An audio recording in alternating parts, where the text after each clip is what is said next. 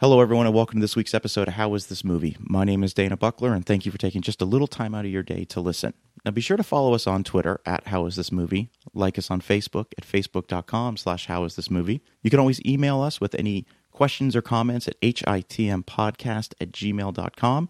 And if you're enjoying the show, please help support it by leaving us a review on either iTunes or Stitcher. So this is going to be a bonus episode today. If you've ever listened to the podcast, then you know that I'm a big fan of the Dark Angels and Pretty Freaks podcast. And I have reached out to one of the co-hosts, Annaleis, and I've asked her to join me for really what's going to be a discussion about podcasting, about what she does for a living, and we're going to segue into the new releases of the year, the upcoming films of 2015. So, Annaleis, welcome to How Is This Movie? I'm so happy that you're here. Thank you so much for having me. Yay! Happy to be here. This is awesome.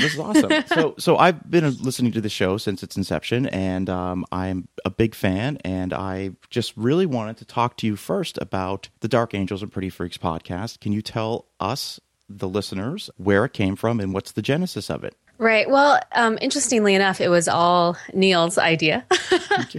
I am more of a behind-the-scenes kind of person, and Neil is very much more of a performer. And he's been through, different bands throughout his life, and that had come to an end. He had stopped working with the last band he was working with, and then he'd also been listening to a lot of podcasts. And we started talking about podcasts one day, and I said, I actually don't listen to a lot of podcasts. And so we talked about that, and then a couple of days later, he came to me and said, you know what? I think we should do a podcast. We should do it together. It's something I would like to do with you. It kind of, gets that sense of performing, but also something we can do and we do together, like a hobby that a couple does together. Because I think that's, cool and important for a couple to have similar interests, or at least something they can do together. My response was, what?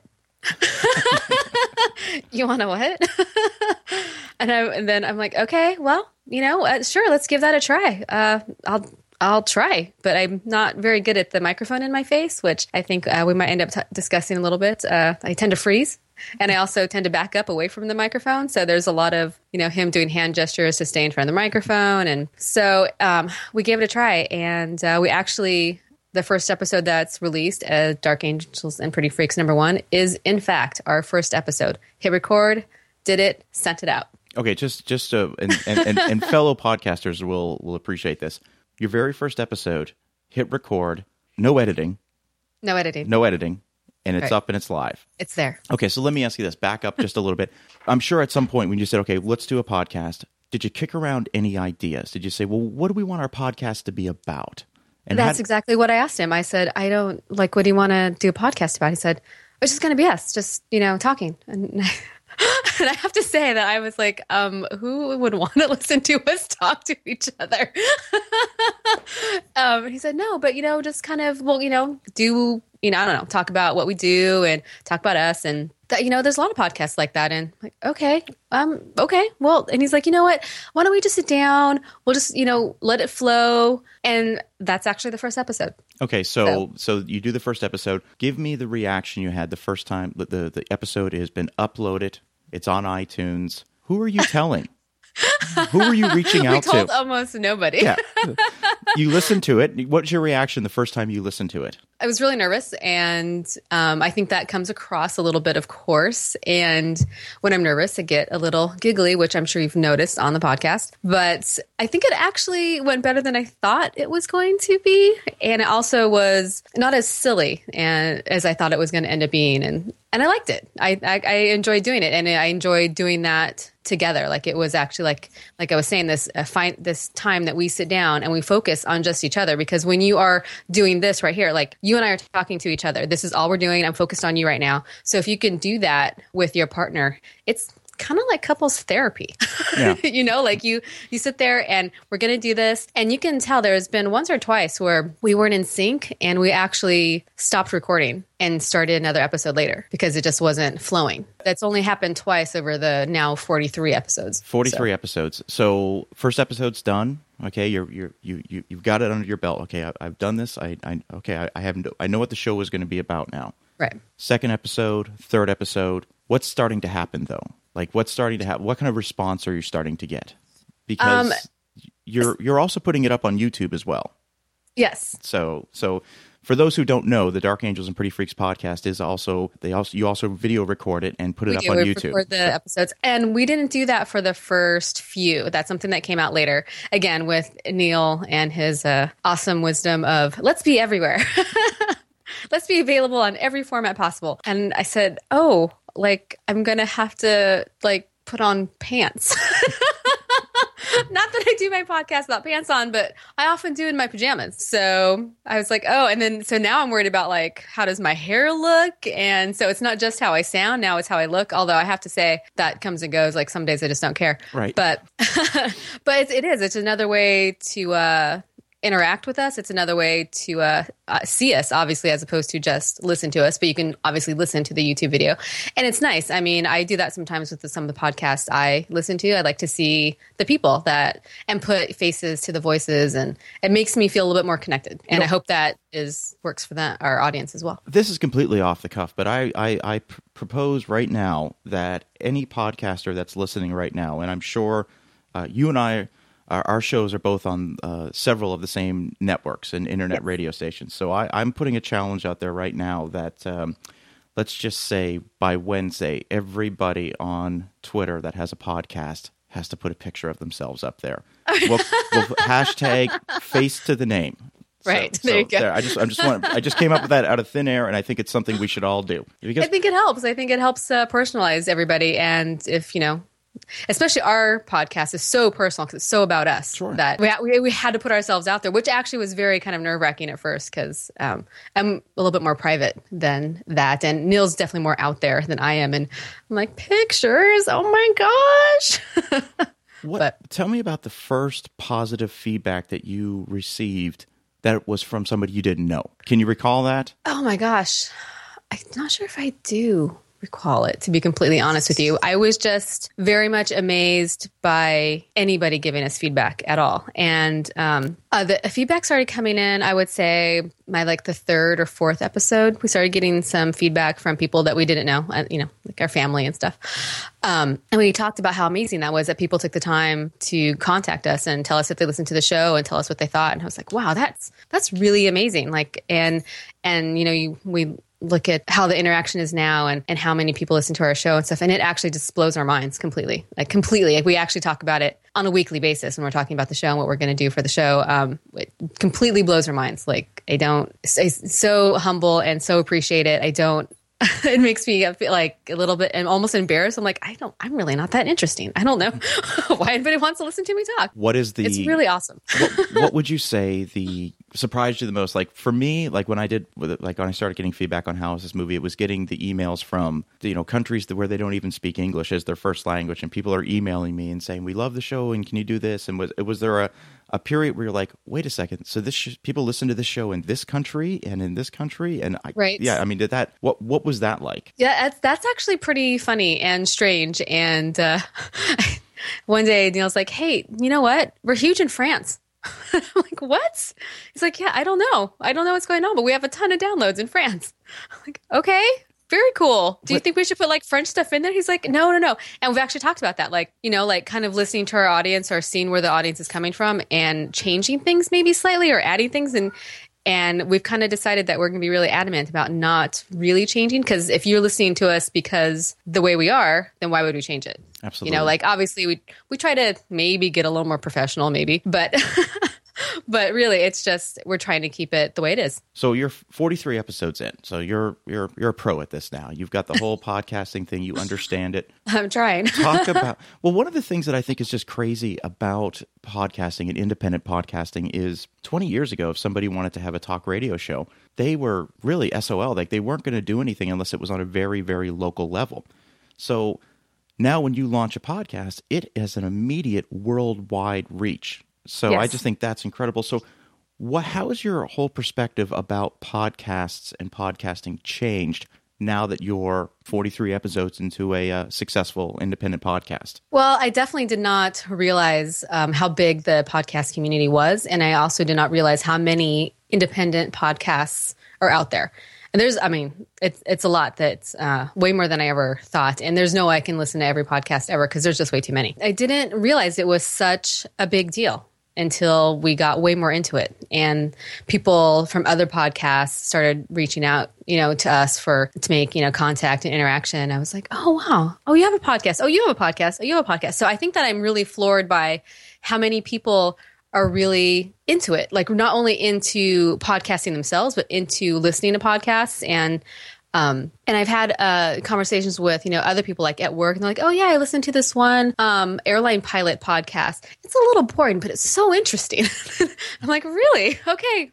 Wow, cool. Okay. And then another guy I talked to at work, he's like, oh yeah, I always listen to these entertainment podcasts, and there's these certain ones that, like sometimes have directors on and stuff. And so I listen to those, and that's pretty cool. And like, oh wow. Okay. So now it's like a daily conversation. And before I started doing the podcast, it's not something I ever discussed with anybody. I had only heard a couple of podcasts before that, and it's a whole new world. It's crazy. Now, I'm in the same boat as you. I have amazing interactions with so many podcasters, so many that I'm not even going to attempt to try to mention any of them right now, right. because inevitably, this would be a 5-hour podcast if we started to go through every one of them that we love. But what I wanted to know is, let's talk about the big podcasts for a moment. Let's talk about the really, really big ones, the moneymakers, as I call them. Are there any of those podcasts that you're a regular listener to? I would say, and my docket is pretty full with indie podcasts right now, but I do listen to Fat Man on Batman a lot because I like Batman, and I think Kevin Smith, he's so passionate about that particular subject that it's really, really cool to listen to someone talk about something they're passionate about, whatever that passion is. But, like it could be house painting, but if you're passionate about it, you make it interesting. So Fat Man on Batman is one. The Indoor Kids from the Nerdist Network is one I kind of go in and out of. And that's really about it. There's that movie one. I'm totally going to blow the name of it. But How Did This Get Made? Yeah. I'm a big fan of that one. Absolutely. Yeah. I'm a little bit behind on that, but on that one, I actually looked through the titles to see which movie I want to talk about. Like Howard the Duck was just oh my gosh. I was cringing the whole time I was listening to that episode. I was like, oh my gosh. But I would say those are the three that are the big ones I chime in on. For me, because I'm right there with you. My subscriptions are just through the roof for so many shows. But the big ones that I listen to on a regular basis, I really like the Marc Maron podcast. I know some people love him or hate him. Right. But it just seems that recently he has had some amazing guests on there. He had Paul Thomas Anderson, who never gives an interview. He had him 2 weeks ago. He had Richard Linklater last week, and he had Brent Easton Ellis, which I'm just a huge, huge fan of. I love that show. The Joe Rogan Experience, I will only listen to it if the guest he has on it is somebody I'm interested in, because that is an endurance to listen to that show. So, as far as movie podcasts, How Did This Get Made? I'm a big fan of. We Hate Movies, which anyone who knows me knows that's one of my all-time favorite shows. So that's where. And then of course the music podcasts. Let's not forget those. I was a DJ for 20 plus years, so I still follow I try to keep up with the musical trends. So. So that's funny. Let me ask you this: have you and Neil discussed future plans for the podcast and any type of expansion in any way? I mean, you're already on several internet radio stations. You're already on YouTube. What's next? Any talk of ever doing a standalone web series or anything like that? I would say not that, but Neil is very interested in doing something live.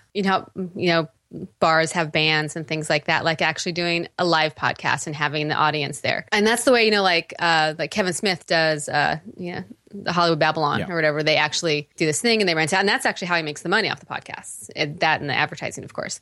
But he, since he's a performer, he very much wants to do it live. I will, of course, freeze up. So he'll be doing it by himself. But that's a step that he's interested in taking. And it's going to take a little bit of work on my part to get comfortable with that. But it's helping. The YouTube videos and things like that is helping quite a bit. And of course, we'd like it to be bigger. And we, of course, want to be better at what we do and all of that. And I think that every podcaster would love to it to be a job and to get paid to do it.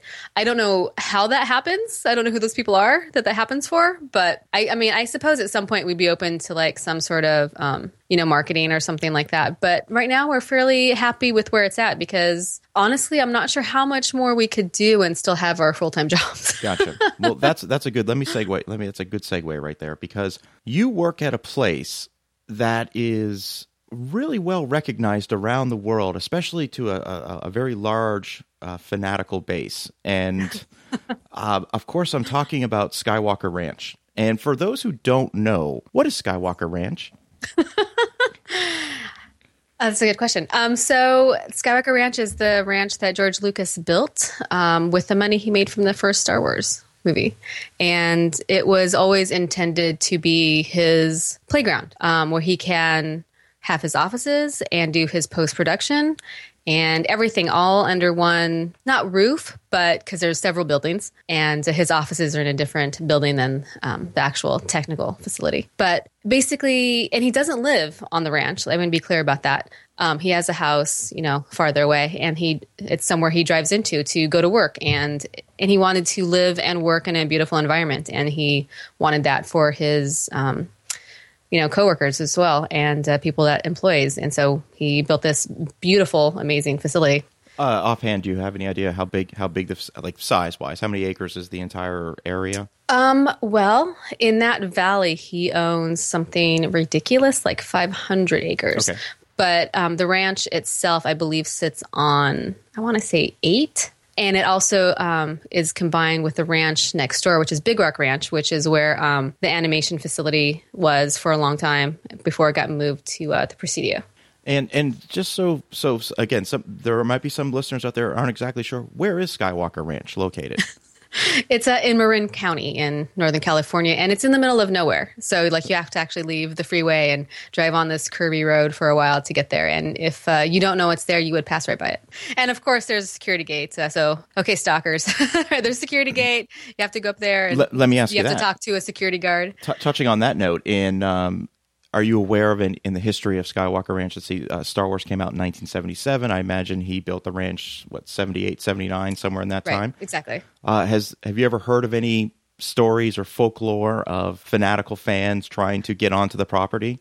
Yes, there's actually one famous one, I think, that happened in the late 80s that somebody hiked in because it's all ranch and farmland. So if you're careful, I mean, obviously there's cameras everywhere, but if you're careful and it's nighttime, you can hike around.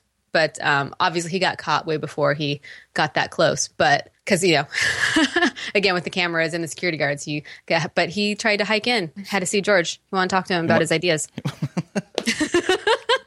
I know there's several receptionists, and they will also tell you that there's calls daily for people who need to talk to George because they're really close friends and they need to talk about their ideas. I mean, that's incredible. I mean, I'm just picturing that. All the time. All the time, on a daily basis. That makes perfect sense. That makes perfect sense. So what exactly do you do there? Well, so Lucasfilm encompasses several companies. And so the company that I work for is Skywalker Sound, which is the sound post-production facility. And it is still, I believe, the only thing that it's the only business that's still on Skywalker Ranch. All of the other ones have been moved to the Presidio. So we are last. So what happens in that studio? What goes on in there on a daily basis? So Skywalker Sound does the post-production sound. So it's anything from sound design to Foley to ADR. We have a full recording scoring stage. And then we also have mix rooms. There's, I believe, 6 state-of-the-art huge mix rooms that we do, multi-million-dollar movies in everything. And then we have smaller mix rooms that we do a lot of TV shows and animation, things like that, and smaller ones. And a lot of video games, actually. We've been doing a lot of video game work lately. But and then we also have a 300-seat movie theater to watch the movies back in, because you need a real experience. How's the sound in that theater? Because if anyone who's listened to my shows before know that I'm fanatical about the movie-going experience, so I imagine the sound's probably pretty good in there. It would knock your socks off. There are 46 surround sound speakers, including the 8 subwoofers, and including the new Atmos system, of course. Well, that's what I wanted to ask you. How long have you worked there? Off and on for 17 years. Okay, 17 years. So what I want to talk about is we are smack dab in the middle of the technological revolution right now. How often are you seeing things getting upgraded on a monthly basis, on a yearly basis? The technology, have you seen devices get smaller, exponentially smaller, that do the same thing? I'm curious, absolutely. what Absolutely. what you've seen over 17 years. Definitely. We took out the old mag machines and now have 2 digital projectors, one of which is 3D. And we still have one on hand in case someone does want to do a real film. But so yeah, everything's getting stronger, smaller, better. I always say stronger, better, faster than it was before, but hopefully somebody gets that. But so yes, it changes. I want to go as far as saying daily, but I would definitely say that it changes, weekly, and it's just we're always on the cusp. We're always swapping something out, and we're always trying things. People actually come to us to try out technology. Please try our product. Tell us what you think about it. That happens a lot. Going back to the magnificent screening movie theater that they have there, you've seen a lot of films there, I imagine? I have. Okay. Can you just in the past year? Did you get to see the big ones like Guardians of the Galaxy and? We do. We have screenings for those, and I don't always go to all of them because I now work about close to an hour and a half from my home, and the screenings are always at night, which is great because they want it to be after work, and you can. And it's a perk, it's a work perk, and so. But that means that I'm driving home at like 11:30 at night after I got up at 4:00 in the morning. Sure. I might as well just sleep there, But so I haven't been doing that as much since we moved farther away. But I have seen several movies there, and we have a whole agreement with a Variety magazine where we actually have director screenings, and the directors come out and actually do a Q&A after the movie. And so I would say in the past couple of years, I'm going to totally forget his name, but he's a really nice guy, the director of Tron Legacy. And obviously we did the sound, and it's awesome, of course. And let's be clear. It sounds amazing in that. And he was a very nice guy. And so that happens sometimes, which is another cool thing that happens out there. Has that, I don't want to use the word corrupted you because that's not the right word, but has that made it impossible for you to go to a regular multiplex cinema to watch a film? I would say that I'm a little bit more critical because of that, but I also try very much to enjoy the movie-going experience for all it has to offer, as well as I kind of feel like we need to support that because people, if don't go see movies, then movies don't get made. So I try, to put that aside and go. I would say what actually bothers me more is the disrupting audience bothers me more than like a bad sound quality or something would bother me. Because obviously I would assume a theater wants to be the best that they can be, and they're not doing that probably for financial reasons or something like that. But I am one of those people that I think we've actually discussed this before, you and I. Yeah. But I go to the movies at like a Tuesday morning at 10 o'clock or, the first showing on Sunday. And I try to see movies with as other people there as possible. Without us even actually discussing it, you follow my rules to going to the film, going to the theater. Absolutely. If anyone, please go back and check out the episode Star Wars trailers and why you should never go to the movies to have a little more insight on what we're talking about there. Exactly. You've been hands-on and worked with some pretty big directors. You've met some. I'm facilities, so I work behind the scenes. So it's actually kind of an ongoing joke. And a couple of big-time sound mixers have made this joke that if they see me, they know there's something wrong. Because that means since I work for the engineering department, that means if I'm there, there's probably something going wrong and it needs to be fixed. And so why is she here? So, I see them around, but I'm not on the stage with them. I don't work directly with them. I work for the company itself for the infrastructure. Okay. So I build and maintain the rooms that they use to do the sound in. And they contract out those rooms. They basically, exactly. Yeah. So they're rentable. They're rentable. Yes. Okay. And at any given time, how many films and video games are in post-production? Is it usually pretty full, pretty busy, pretty scheduled? We are completely full right now. And I would say there's 5 films, 2 TV shows. I think there's 1 video game. And everyone also, we have smaller sound editing and design rooms. And a lot of those people work on independent films on their own. So I don't know if we can actually call them like clients of Skywalker Sound necessarily, but they do outsource work. They just come in for like a couple weeks and work on a TV show for a couple of weeks and then send it out. And so, but we are full. So we are busy.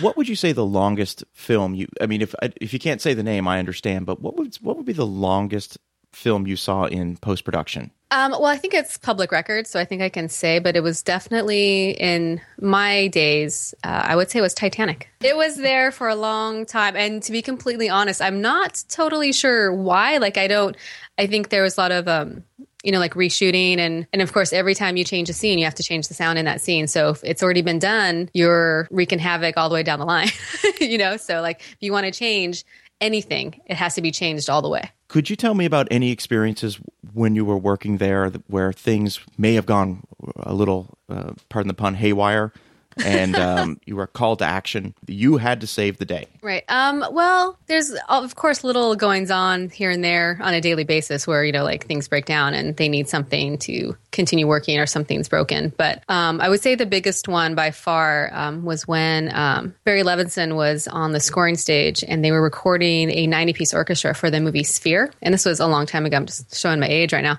But they rented some gear for this recording, and apparently not all of the cables and gear showed up. And it was after hours. And so I actually got a call at home, and they asked if I could come in and make this work, and if I could do it as fast as possible because the orchestra is waiting, Barry Levinson's waiting, everybody's there. And so I said, okay, sure, no pressure. So got in the car, got down there, and had to walk in there and say hi and take a look at what they needed. And then I went and made it. I don't remember exactly. Let me just ask you there, because when you walk into the room, when you say hi, everybody's looking at you. Yes, it's like the bar scene where the needle scratches and everyone goes, what? And I'm like, hi. But more importantly, when I was done and I brought it back, I actually called and said, okay, so I'm done. They're like, yeah, bring it up. I'm like, no, I'll just set it outside on the table. And they're like, no, just bring it in. I'm like, okay. I'm having the red stapler. I'm like, I can't, oh God. And so I don't remember how old I was. I think I was, 28 or something like that. And I had to walk in there and, they all turned around. They're like, oh, thank you so much for doing that. Great. No, this is great. And I was like, okay, well, I should probably hang out to make sure it works, right? And they're like, oh yeah. Do anything? Oh yeah, we'll just hook it up right now. And we'll make sure it works. I'm like, yeah, okay, cool. And then Barry Levinson actually turned around and he said, thank you for doing that. I really appreciate that. I was like, yeah, it's not a problem. I'll be outside. Okay. What do you say to that? I don't know. But that was the craziest thing I think that someone's asked me to do. Let me ask you this question without mentioning any names. Are there certain directors, producers that live up to their reputation one way or the other? I can't answer that. Okay, we'll cut that. I'll cut that whole part out. You don't have to worry. Although that's actually funny. You could probably just leave that in there because that's funny that I can't answer. I'm like, I can't answer that. Okay, that's perfect. I'll leave that. That was good. Let me ask you this question about where you work at. Again, touching on Skywalker Ranch. Are there certain discussions that are off limits there amongst the coworkers, or certain things you guys just it's taboo not to talk about? Do people get into discussions about, say, the Star Wars trilogy or anything like that, or is it just a very business as usual professional working environment? It's. I would say it's fairly professional, although we obviously all talk about movies, and for the most part, most people love movies. But obviously, for some people, it's just a job, and some people don't care about movies so much. And I would say that's in every profession. You have people who really enjoy what they do and people who don't. It's one of those things where I think it's obvious if you're a Star Wars fan because you probably have some memorabilia or gifts or something around your desk area. And then you can tell the people that don't have that. Sure. But we don't really talk about it. We don't talk bad about, or good for that matter. Really, we don't. If somebody sees a movie they thought was amazing, they'll tell people. But if somebody sees a movie, especially if they're working on the movie and it's not going very well, or it's not that they don't think it's a very good film, in their opinion, of course, we don't talk about that so much. Sure. We just kind of don't say because sort of a professional courtity to the to the people that are renting out this. Okay, that makes sense. Right, and they're paying us to be there, so you don't you don't bite the hand that feeds you. And everyone's for the most part, everybody is happy to have a job and realizes that, especially in Northern California, there's no other facility that you can really be doing this at. And it's a great place to work and it's a great job to have. So The only other place you can really go to have this kind of career would be LA. So most of us are very thankful that we can live in Northern California and work in such a beautiful environment. Well, that's what I wanted to ask you, and this is certainly not a knock on Los Angeles, but for someone like myself who lives in Florida, how different is Southern California from Northern California? I know this is going a little off subject, but I mean, they could practically be their own. Both, and I have done this job in both. So I think that's a fair question to ask me.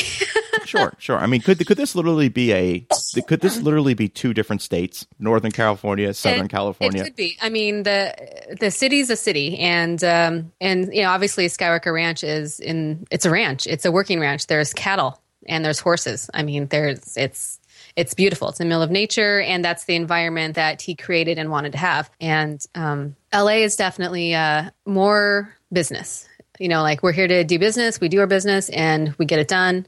And this is where you need to be to do that. And it's, I wouldn't say it's more efficient. It's just everything is right there. And so that's why those people choose to work in LA, and it's definitely harder to get around, and it's, time consuming and all of that. But if that, style or environment works for you, then that's why you would do your stuff there. I think that the people who come up to Skywalker Ranch are kind of wanting to be away from that for a little bit, and wanting the nature and being able to, just kind of hang out for a little bit. And obviously we're still professional and we still get your movie done, but you can, go for a swim in the pool at lunchtime, or walk around the barn and talk to the horses or something. So it sort of sounds to me like it had all those fun Google perks before Google even existed. Kind of, yeah. And, we have an espresso machine given to us from Francis Ford Coppola, because we need an espresso machine, and we don't have one, in his opinion. And so we now have one. But I think that's awesome, though, because he didn't just say, I need espresso. He just said, everybody needs some espresso, make it happen. And like, okay, fair enough. Espresso for everybody. Espresso for everybody. That's awesome. Now, I want to shift gears again for a little bit because, of course, this being a movie podcast, I want to spend some time talking about movies, but I want to do something a little bit different. Because if you listen to my show, then you know that most episodes are what I like to call, they're timeless. They really don't talk about too many current events or current subjects. I like to think that 3 years from now, somebody can listen to the Eddie Murphy podcast that I did, and it'll still be relevant. Right. But 2015 is shaping up to be one of the biggest years ever in film. And I want to share, or I want to get your thoughts on some upcoming films. And this is, I'm not looking for any, serious breakdown. Just, you can tell me this is something you're looking forward to. And let's start with the first big film that's coming out, in my opinion, on May 1st is going to be The Avengers, The Age of Ultron. Mm-hmm.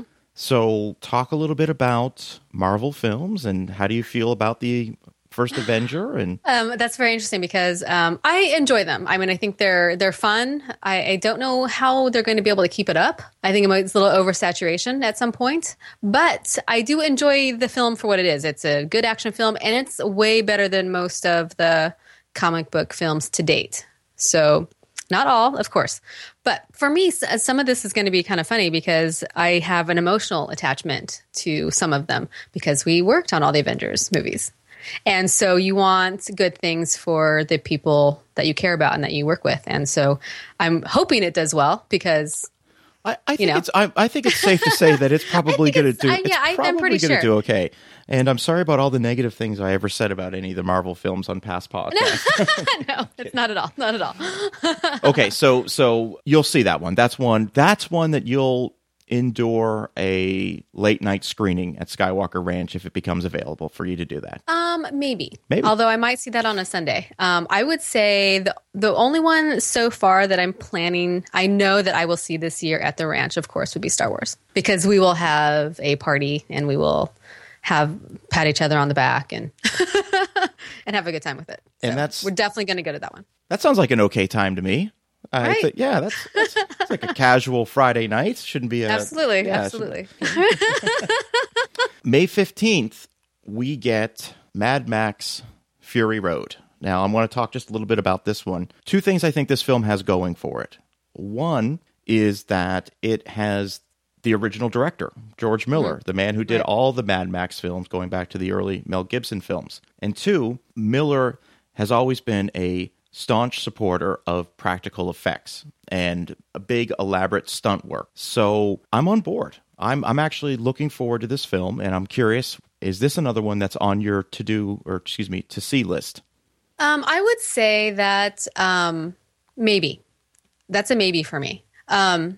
Because, at home here, I have a pretty decent TV and a pretty decent sound system. But I feel like there's certain things that you should see in a theater, and that's probably one of them. Okay. So, but it's also, since, we're a couple, we usually go to the movies together, so we have to agree on what we want to see together. So, I think that's one we will go see and spend the money. So let me just, whether you watch it at home or you go see it in the theater, is it something that you're interested in, something you want to see? Yes. Is this okay? So that's where I was wanting to, because I know where the Avengers. Everybody's going to see that. That's right. That's kind of required watching for everybody. Okay, then we got another one that's coming out on June 5th that is getting mixed opinions already, and that is the Entourage movie. Question 1, have you seen the trailer for it yet? No, and I haven't actually seen much of Entourage. Okay. So I know Neil's a big fan, and so he might want to convince me to go see it, but it would, left to my own devices, it's not one that I would go see. Okay. To me, that's not one that's going to make me jump up and go pay the money, get the popcorn and everything. I can wait. Right. That one I can wait for. I did enjoy the show. I wasn't a huge fan of the last season. I thought it got too serious. It was always a fun show. It got a little too dark and too serious. That's a meh for me. Right. So next on the list, we have one that's a lot of people are asking me my opinion of, and that is Jurassic World. And that is coming out on June 12th. Have you seen the trailer for that? I have seen the trailer for it. And your thoughts? Yeah, I don't know that it's going to be good, she said with a question mark. Yeah. But I think we'll probably go see it for fun. And that means there are actually movies I've been wanting to see that I didn't make it to the theater to see. So I will probably go see it. Not totally positive I'll make it to see it, but it is on my radar, something I would like to see in the theater, mostly because of the visual and the sound, because I want to see how they did. Okay. That's a very, very good way to answer that question. That's very good. I'm going to see it for the simple fact that I'm going to torture myself and be a completionist. I did a podcast on Jurassic Park. Right. I spent a little time talking about the sequels. And again, I don't want to be the negative Nelly here. I think the movie looks awful, but that's just me. That's right. Just me. And most people aren't used to me giving my opinion, but I'm going to see it just because, and I want to preface that with, I hope I'm wrong, because there's nothing I love more in this world than a movie that captures my imagination. Right. And I hope I'm wrong. When you walk out of there with a smile and happy you went and thinking about it. Yeah. And I tend to think that I put this low expectation thing. I do it on purpose. I beat myself up. This is not going to be any good. So when I go see it, I'm like, oh, this was really good. So I think deep down inside, that's how I'm feeling about Jurassic World. I want it to be spectacular. I want it to. Now, the next one I feel even worse about. And that is Terminator Genesis, which is coming out July 1st. Now, if you've listened to I know you have, but for listeners out there that have listened to my 2-part Terminator episode, I did a episode on Terminator 1, and then I did an episode on Terminator 2. And right towards the end of the Terminator 2 episode, you think I'm about to say on next week's show, we'll be talking about Terminator 3.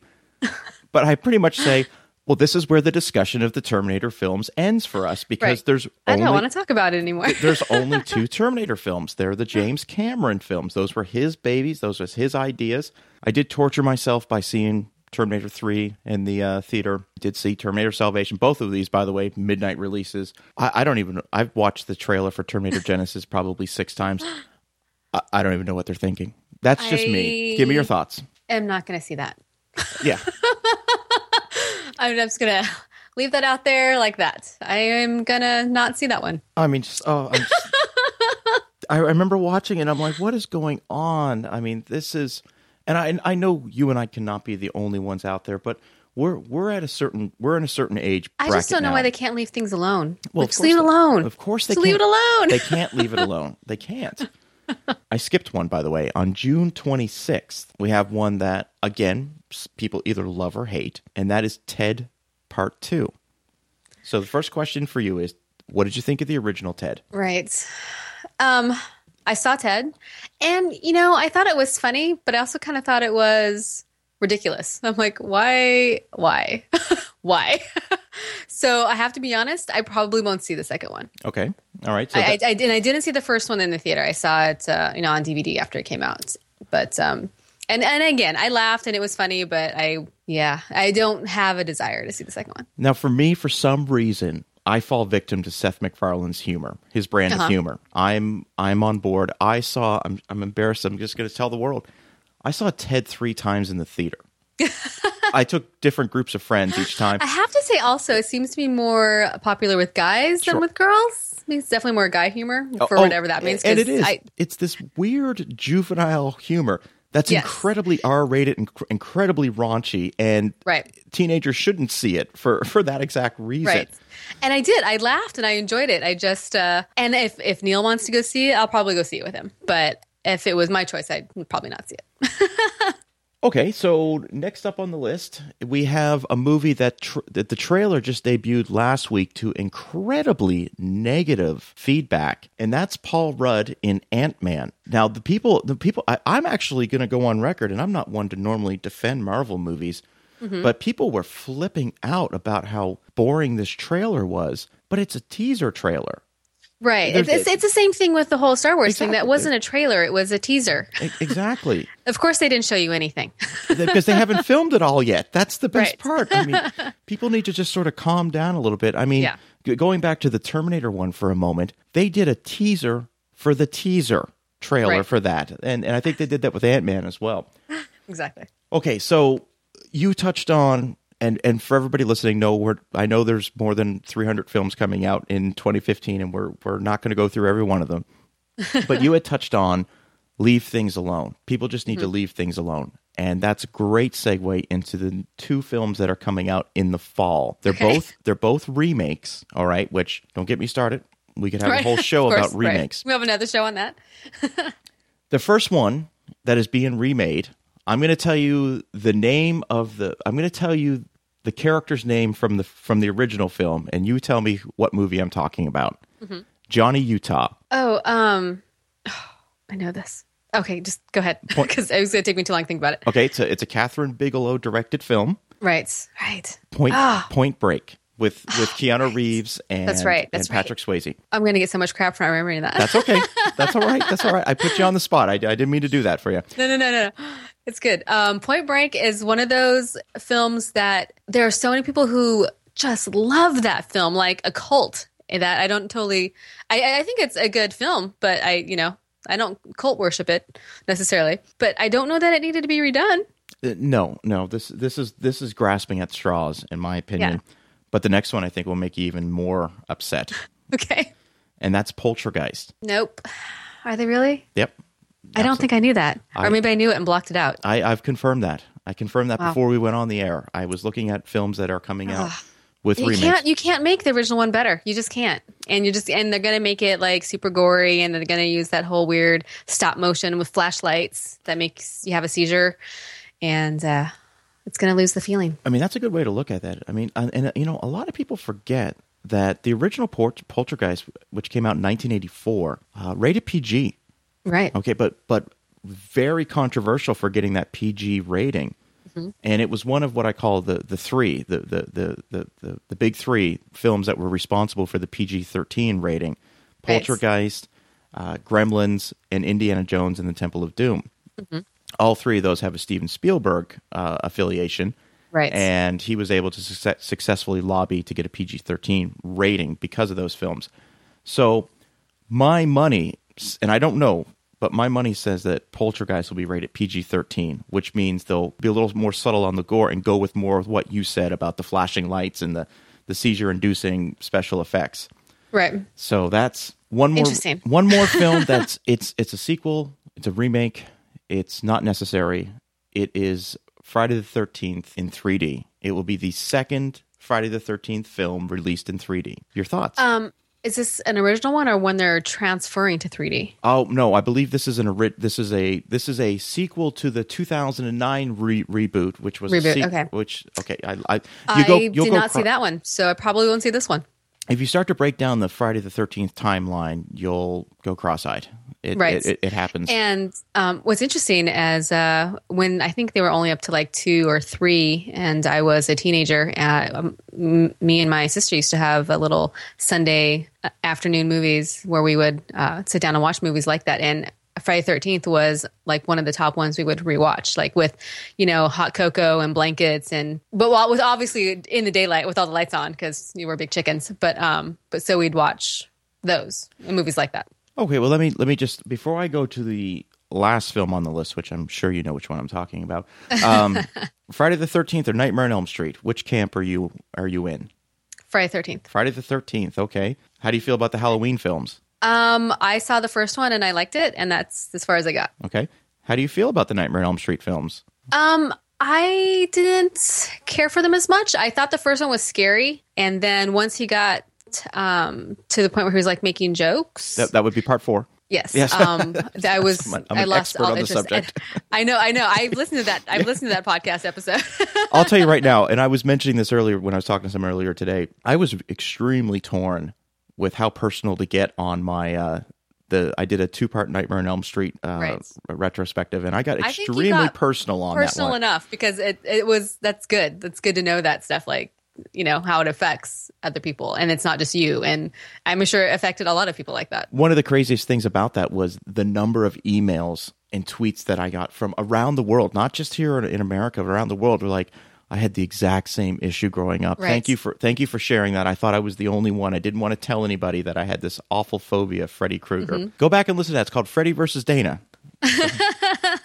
And of course, there's another Hunger Games film coming out. Are you up to date on those films? Completely honest, I haven't seen any of them. Okay. All right. Well, and I always kind of had this envision that I would read the books first, but I don't have time to read the books, so therefore I haven't seen the movies. Okay. I saw the first one in the theater, and I was okay. It was like, all right, yeah. It's kind of like what you said about the Avengers film. Like, they're good. It was a good film. Like, I don't know where they could really go with it, and I haven't seen anyone since. And I really take issue with this breaking movies into 2 parts. Yes. Which I don't know if you noticed, but yesterday on Twitter, I tweeted that there is a pretty sound rumor going around that the Batman v Superman film will be released in 2 parts. Nope. No. Okay, I want you to go on my Twitter feed after we're done and read the article. I mean, I'm gonna. And there is some talk that the first one, I think the first episode, the first part where they're calling it Enter the Night, with the KNIGHT. They're talking about an October release of this year, which I'm not getting into that, although it kind of makes sense because it's just 2016 just seems so far out there for a film that they've wrapped up principal photography for. Right. So how do you feel about that? I don't understand why it needs to be in 2 parts. I mean, I don't is the story so epic they can't get it done in one? Well, are we going like Lord of the Rings on this? I don't understand. I think what's happening we're working in a hypothetical situation right now because we don't know. But I thought about it long and hard yesterday, and I said, well, this is obviously their way to shoehorn in as many DC characters as possible, because they have got to get caught up to the Marvel juggernaut, which is so exponentially far ahead of DC that we're going to get introduced to 26 DC characters in a 4-hour film now. Right. So, but here's hoping that that's not the case. Right. I mean, and also maybe it could be a timing factor as far as them wanting to get their foot in there before the juggernaut of Marvel just continues on juggernauting. Yeah. By the time we get to 2016, we'll have 3 more Marvel movies out, and then I've lost track. I've lost track. Me too. We've got Avengers and Ant-Man this year.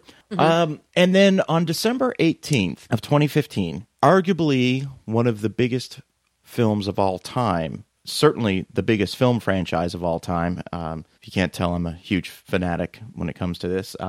Star Wars: The Force Awakens comes out. Now, you've already alluded to how you're going to be able to see the film, which completely makes sense. But we will probably go another time and see it in the theater as well, just because I think sometimes it's nice to see, it out of the realm of your coworkers and things like that, where you don't have to have a certain response element to it. So you can, be free to like or dislike it at your leisure. Now, I got to be really tricky on how I ask this question. Okay.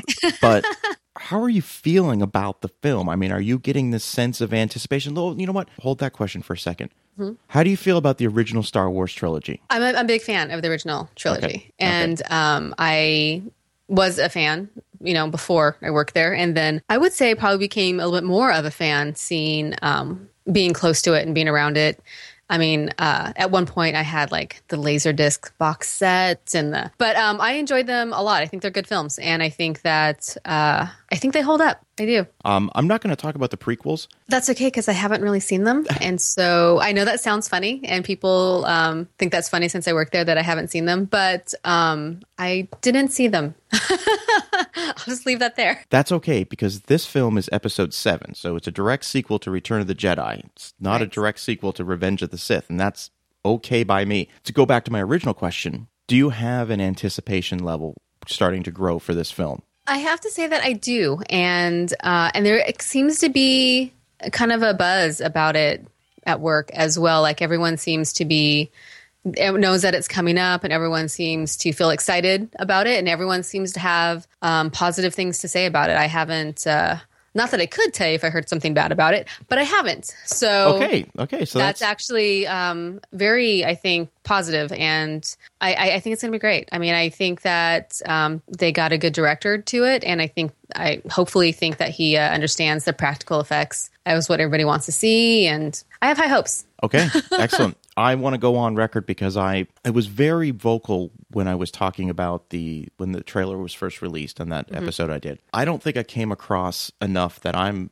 beyond excited for this film. Like this is a chance to redo what happened to me in May of 1999. I mean, this is going to be that opportunity. I'm actually getting in contact with my friend that I went and saw episode 1 with, and we're going to try again.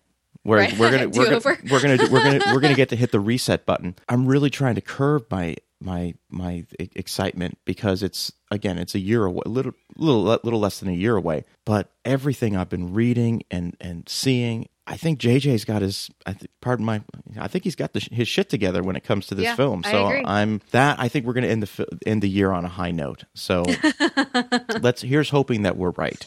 Yes. So, okay. Well, so that was our kind of look at some upcoming films of 2015. If you have any films that you want to discuss, make sure you email us at hitmpodcast@gmail.com. I want to do something called the Rapid Fire Round. This is something that I'm going to be doing with everybody that I interview. This is just 6 questions, and unfortunately, you've answered 4 of them already in our conversation, but I want you to just go ahead.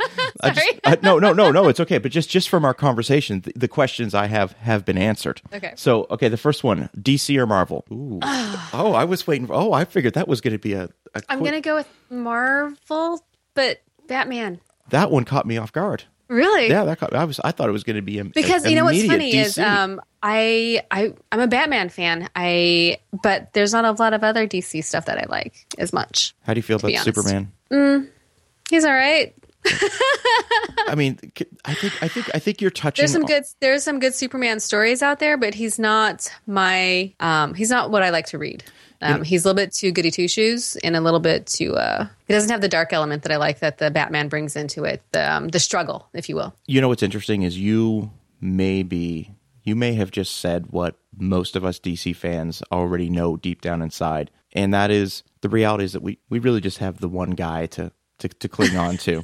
I mean, nobody's touching the Dark Knight trilogy. No one's taken that away. That's as good as it gets. And I hope we get something better than that. That would be amazing, but I don't think it's any better than that.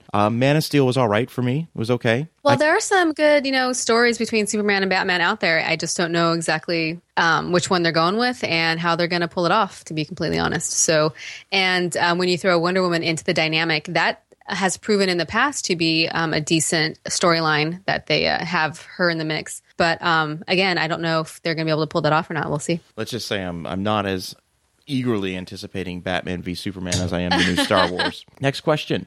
This is probably going to be a very easy one. Star Trek or Star Wars? Star Wars. I think we got that one figured out. All right, so we won't even touch on that one. Although I've seen a lot of Star Trek, to be completely honest. Sure. I've seen a lot of it. So anyway. Okay, so the next question, Xbox or PlayStation? Oh, so you hit a chord on that one because I was PlayStation and Neil's Xbox. And now we only have Xbox. So Gotcha. So I have to say Xbox, I guess? Well, no, you remember, I'm sorry, I didn't go over the rules. You're allowed to say pass. You're allowed to say pass. Okay. Xbox by marriage. Next question, iPhone or Android? iPhone. No hesitation there at all. I used to have an Android and I switched to iPhone. And I like them both, but I'm very comfortable with the iPhone just because everything else I have now is mostly Mac-based. So kind of that has to be. So let's just go ahead and say what we're already thinking. They have their shit together when it comes to podcasts and podcasting, the podcast app. So they do. I love iTunes. Next question: going to the movies or watching at home? Now, this is a tough question because your going to the movies is so much different than everybody else's going to the movies. So this might be a default question. And no, I see a lot more movies at home than I do in the theater, and obviously I don't. I've seen many movies at work, but I don't as much anymore. So.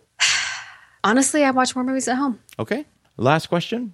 Reading a book or an audiobook? Ah! Damn it. These are hard ones for me. You wouldn't think so, but I'm a huge reader, but in the last couple of years, again, since my commute has doubled, I pretty much only do audiobooks now. See, I tailor-made these questions for you, by the way. This is the questions are going to change every time I interview someone. So the audiobook question won't work for everybody. I wanted to know this. Okay. Here's another quick little round of questions for you. This is the what I'm calling the overrated questionnaire. Okay. And that is, I'm going to name a movie, and I'm going to ask you if it's overrated, and the answer is yes or no. Okay. Or because of your line of work, and maybe you're not allowed to answer, you can say pass. Okay, thank you. Is Forrest Gump overrated? Yes. Is Fight Club overrated? Oh. No. Is The Matrix overrated? Yes. Is Titanic overrated? Yes. Is The Sixth Sense overrated? No. Is Pulp Fiction overrated? Oh, I'm going to get in trouble for this one, but yes. Are the two J.J. Abrams Star Trek films overrated? Oh, ouch. Can I pass on that one? Absolutely. Absolutely. We did those. I got to pass. And I've got three more for you, okay? Is Jaws overrated? No. Okay, good. I will come over there. That is a little, by the way, that's a little inside joke. If you've ever listened to the Jaws episode of How Was This Movie? The introduction to the episode is by Annaleis. I had to throw that one in there just to see, just for fun. Is Terminator 2 overrated? No. Good answer. Oh, I could live with. Nervous? I hesitated. I could live with the Pulp Fiction one. I was okay. I go okay. But the Terminator 2, that's near and dear. Is the hype surrounding the new Star Wars film overrated? No. Good. All right. I agree. I agree with you on most of those. Tell me one more time. You said Fight Club was not overrated? I don't think it is, just because I feel like it was, at the time it came out, I felt it was a fairly unique idea and premise. Okay.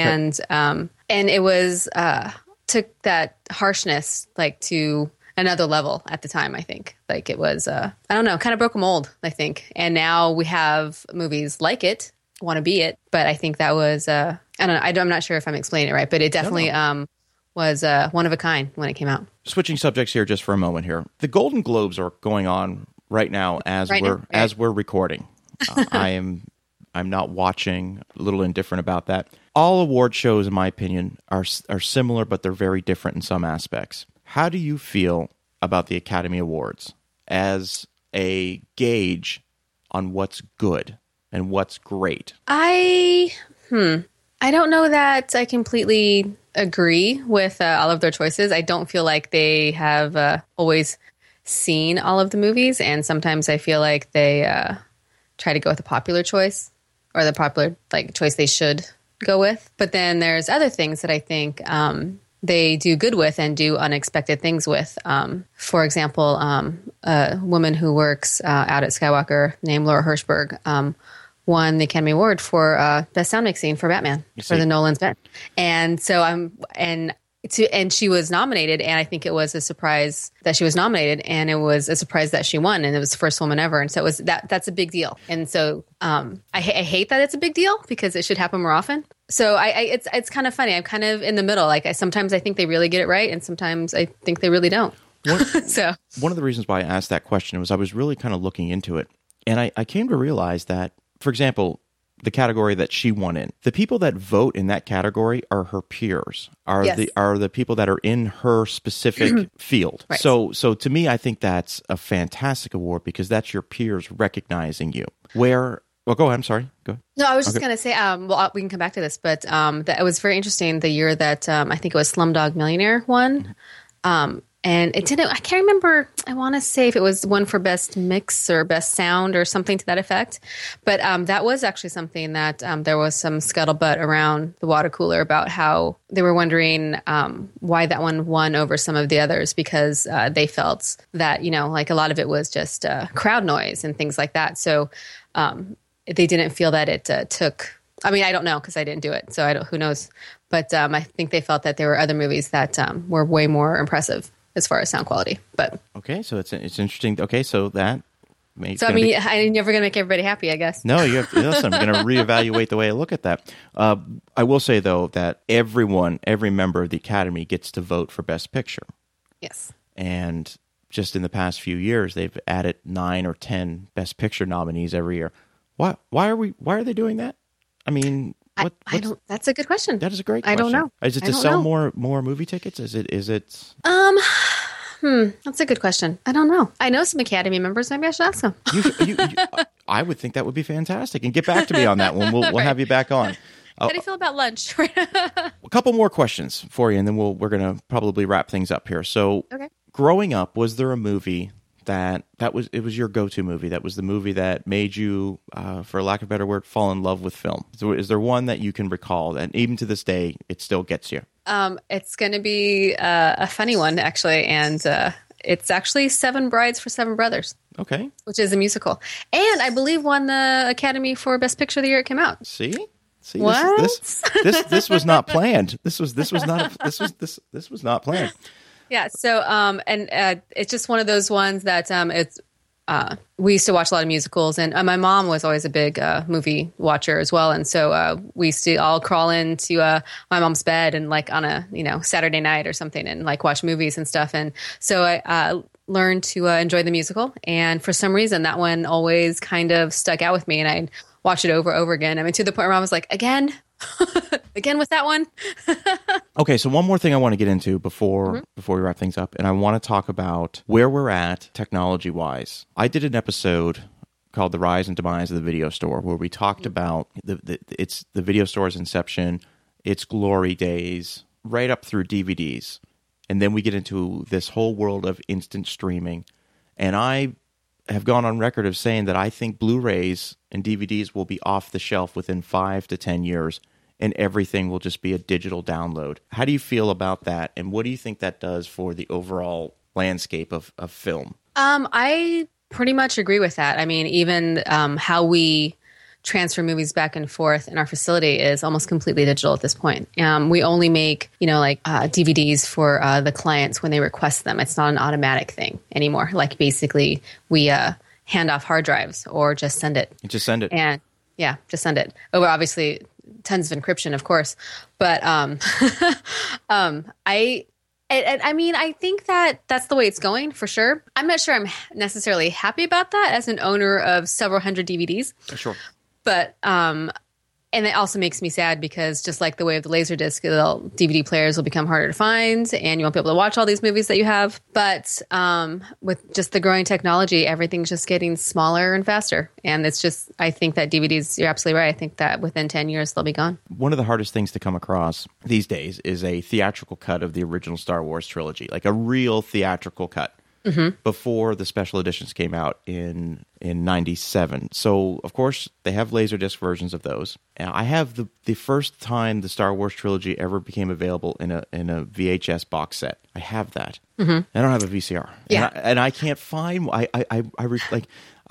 bought one. I went to Goodwill and I bought one. It was like the only way you $8. can get one now, and I know this for a fact because I had to buy one for my mom. It's a combo unit. Yeah. It's a DVD or video, and that's the only way you can find them now. Because what happens is I bought this cheap VCR at Goodwill, and I brought it home, and here I'm hooking it up to this beautiful flat screen television, and I'm looking at this TV, and I'm looking at this VCR, and I'm looking at this copy I have of the Star Wars trilogy, complete theatrical, uncut, and I'm scared to death to put the tape in that machine because I don't know what's going to happen. So I didn't do it. So well, I also have to say, as someone who works in this field, that we're always trying to remind people that your playback or whatever you're recording it's only as good as your weakest link. So if you're using, the VHS player to play onto your HD TV, it's still only going to look like a VHS because it's a VHS. Sure.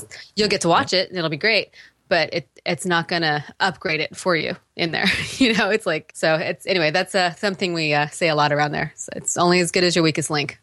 So. It's interesting because the same thing is happening to the video game industry. Right. There was a time about 5 or 6 years ago where I was sure that I was a big time gamer. It was my passion. I loved it, and I said to myself, you know what? I'm going to open up a game store. I'm going to open up kind of like a mom and pops, the kind of place that like a GameStop, but it's going to be like the local one, and people will know me and they'll trade their games and everything. And I was really looking at it. I was putting a business plan together for it and everything. I'm so happy I didn't do it. I'd be out of business. And that's actually something that's really interesting. And I actually don't like very much about the whole streaming thing is that you pay usually, and I know sometimes it's different now. I was listening to a video game podcast and they were talking about how there's some games and some companies that actually charge you less for the download than the actual product, which I think they should because they're obviously not creating a product or packaging. And so they're saving the cost on that. But I miss, and I know I will miss, sharing movies and games with my friends and family.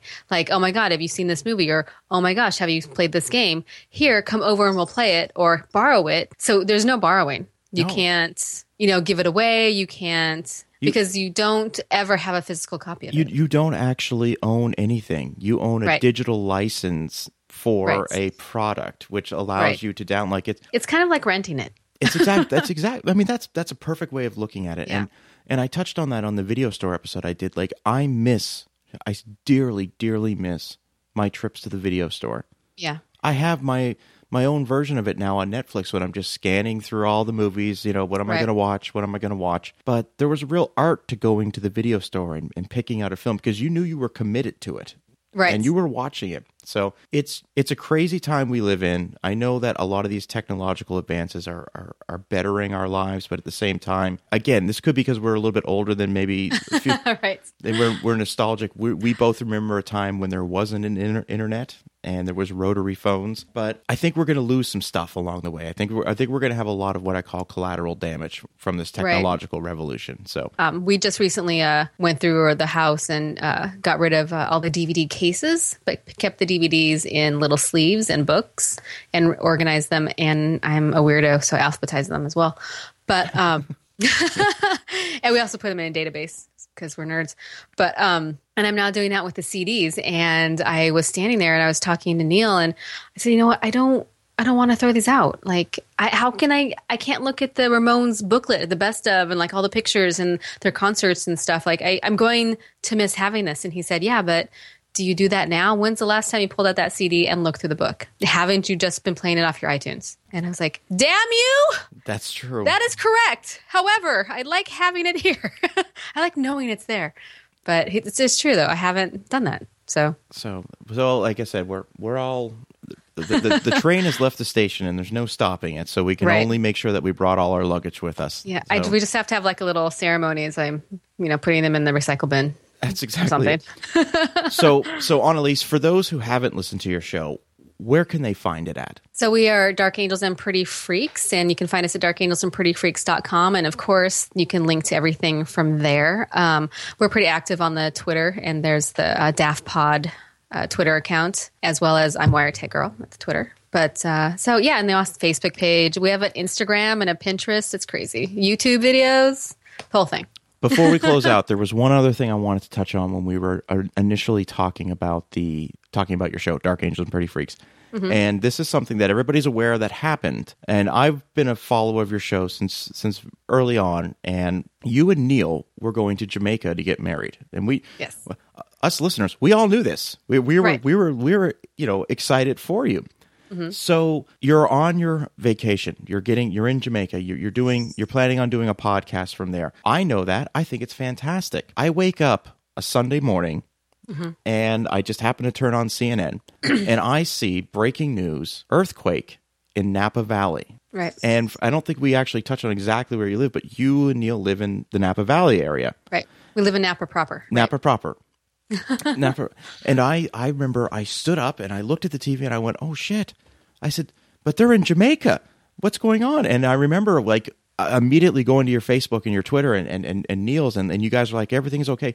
Take me through. And it just, you don't have to go through the entire story. How did you find out about the earthquake, and what steps did you do to make sure that your home and everything was secure? So we were still in bed at that point. It was, early in the morning, I would say 4 or 5 Jamaica time, something like that.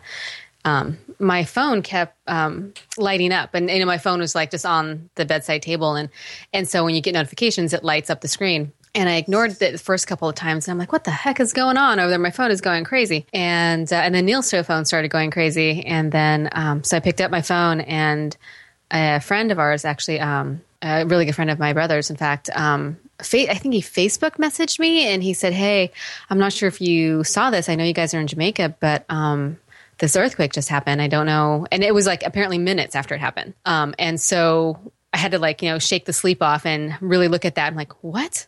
And so I, shake Neil. I'm like, Neil. And Neil checks his phone, and he also has, I think he was his boss and friend was texting him as well. And so we basically just looked at him like, oh my God. And we just turned on the lights, grabbed our phones, just instantly trying to find out as much information as we possibly can. And a good friend of mine who I work with and I have been working with for almost 17 years at Skywalker actually just lives down the street and was watching our house for us, feeding our cats while we were gone. And I probably sat there wandering around the room for about 15, 20 minutes. I don't know what to do. I don't literally just sheer panic. I can't imagine I don't know the helpless feeling that you had. I mean, it's got to be crazy. You're incredibly helpless. There's no one to call. There's nothing to do. You're in, and there's nothing you can do from there. And so I said, I'm going to have to, call Jason. And obviously he has his own house. He lives 6 blocks away. So obviously who knows what he's dealing with. And so I treaded lightly at first. I texted him.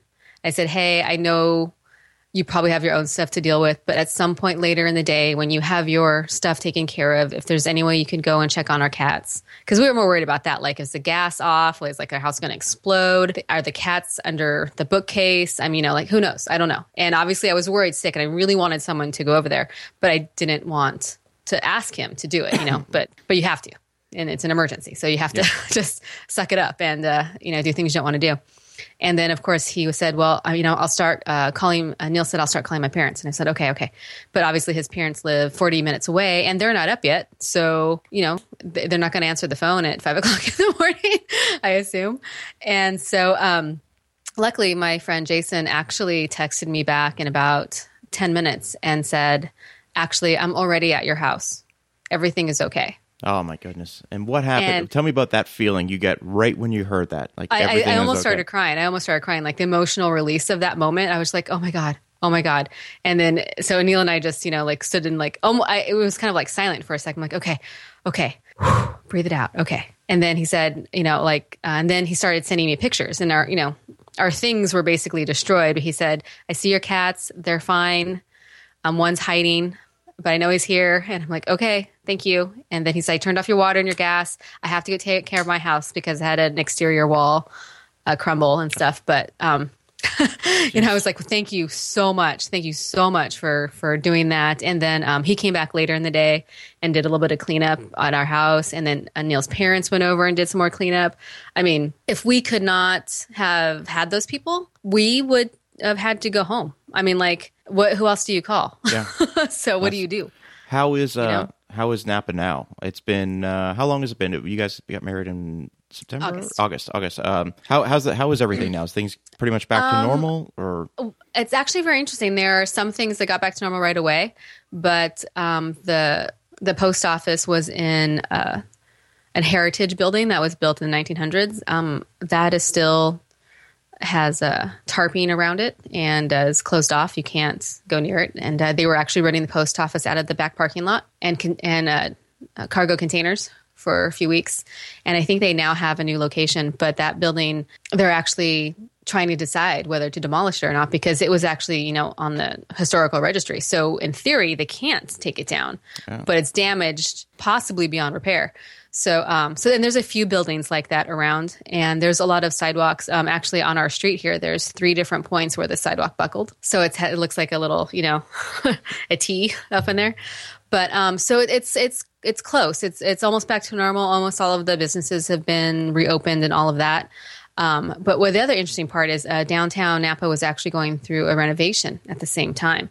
And so there are actually some businesses that probably won't ever reopen because the monetary loss was just too much for them. Because even if they could have reopened, there's still construction going on downtown. So it's like this weird timing. But yes, it's looking good and it's back to normal. And the funny side note is that I've heard through other people who also live here that there were tourists coming into town, not just for Napa, but to see the earthquake. They were having earthquake tourists because a lot of the wine tasting shops and things like that are still open downtown or reopened pretty quickly. And so you could still come to Napa and experience all of the things that Napa has to offer and also see the crumbled buildings while you're here.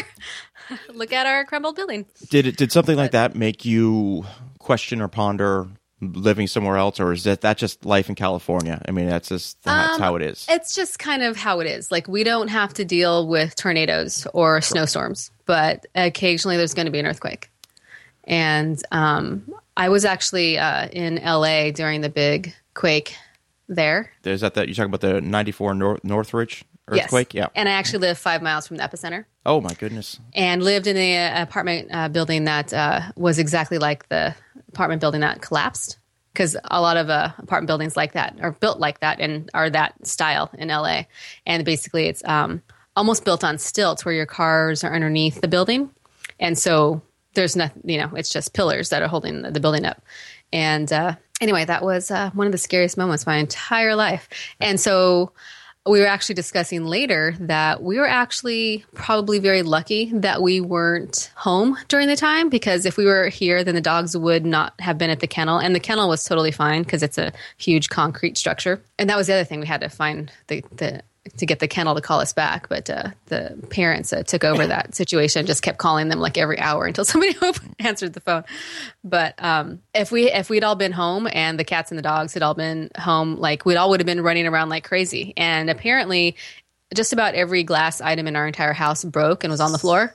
So we would have had, dogs and cats running through that. Yeah. And so we're actually probably fairly lucky that we weren't here. And unfortunately, our friends and family had to deal with that. But I can't imagine having to deal with that plus injured dog because he ran through glass and trying to calm him down. And, We don't have to worry about earthquakes where I'm at. So I'm always, and I don't talk to a lot of people that have experienced earthquakes. And I didn't know you had been a part of the Northridge earthquake, which... Mm-hmm. I mean, I'm glad everything worked out in Napa, but that was nothing compared to the Northridge earthquake, correct? I mean, that was the big one. Yeah, right. So, what can I say? Thank you for coming on the show. We could talk for like 3 hours. I don't know. Yeah, I know. I'm just looking over at the time here. I'm like, well, we better, Right, probably should cut it off. But we'll do this again. We'll do this again soon. Absolutely. And once again, Dark Angels, Pretty Freaks, give us the website address one more time. darkangelsandprettyfreaks.com. That's it. So make sure you're listening to them. You guys release a show usually, every Sunday morning or Saturday night? Usually every Sunday morning. Saturday night, right. Sunday morning.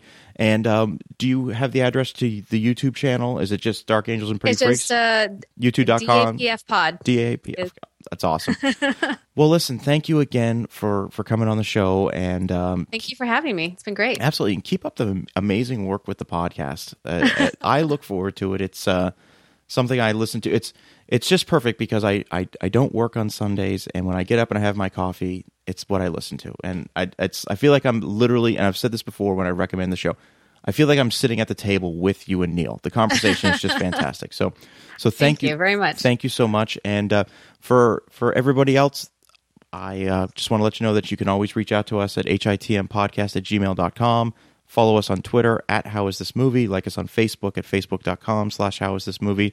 So my name is Dana Buckler, and thank you so much for listening.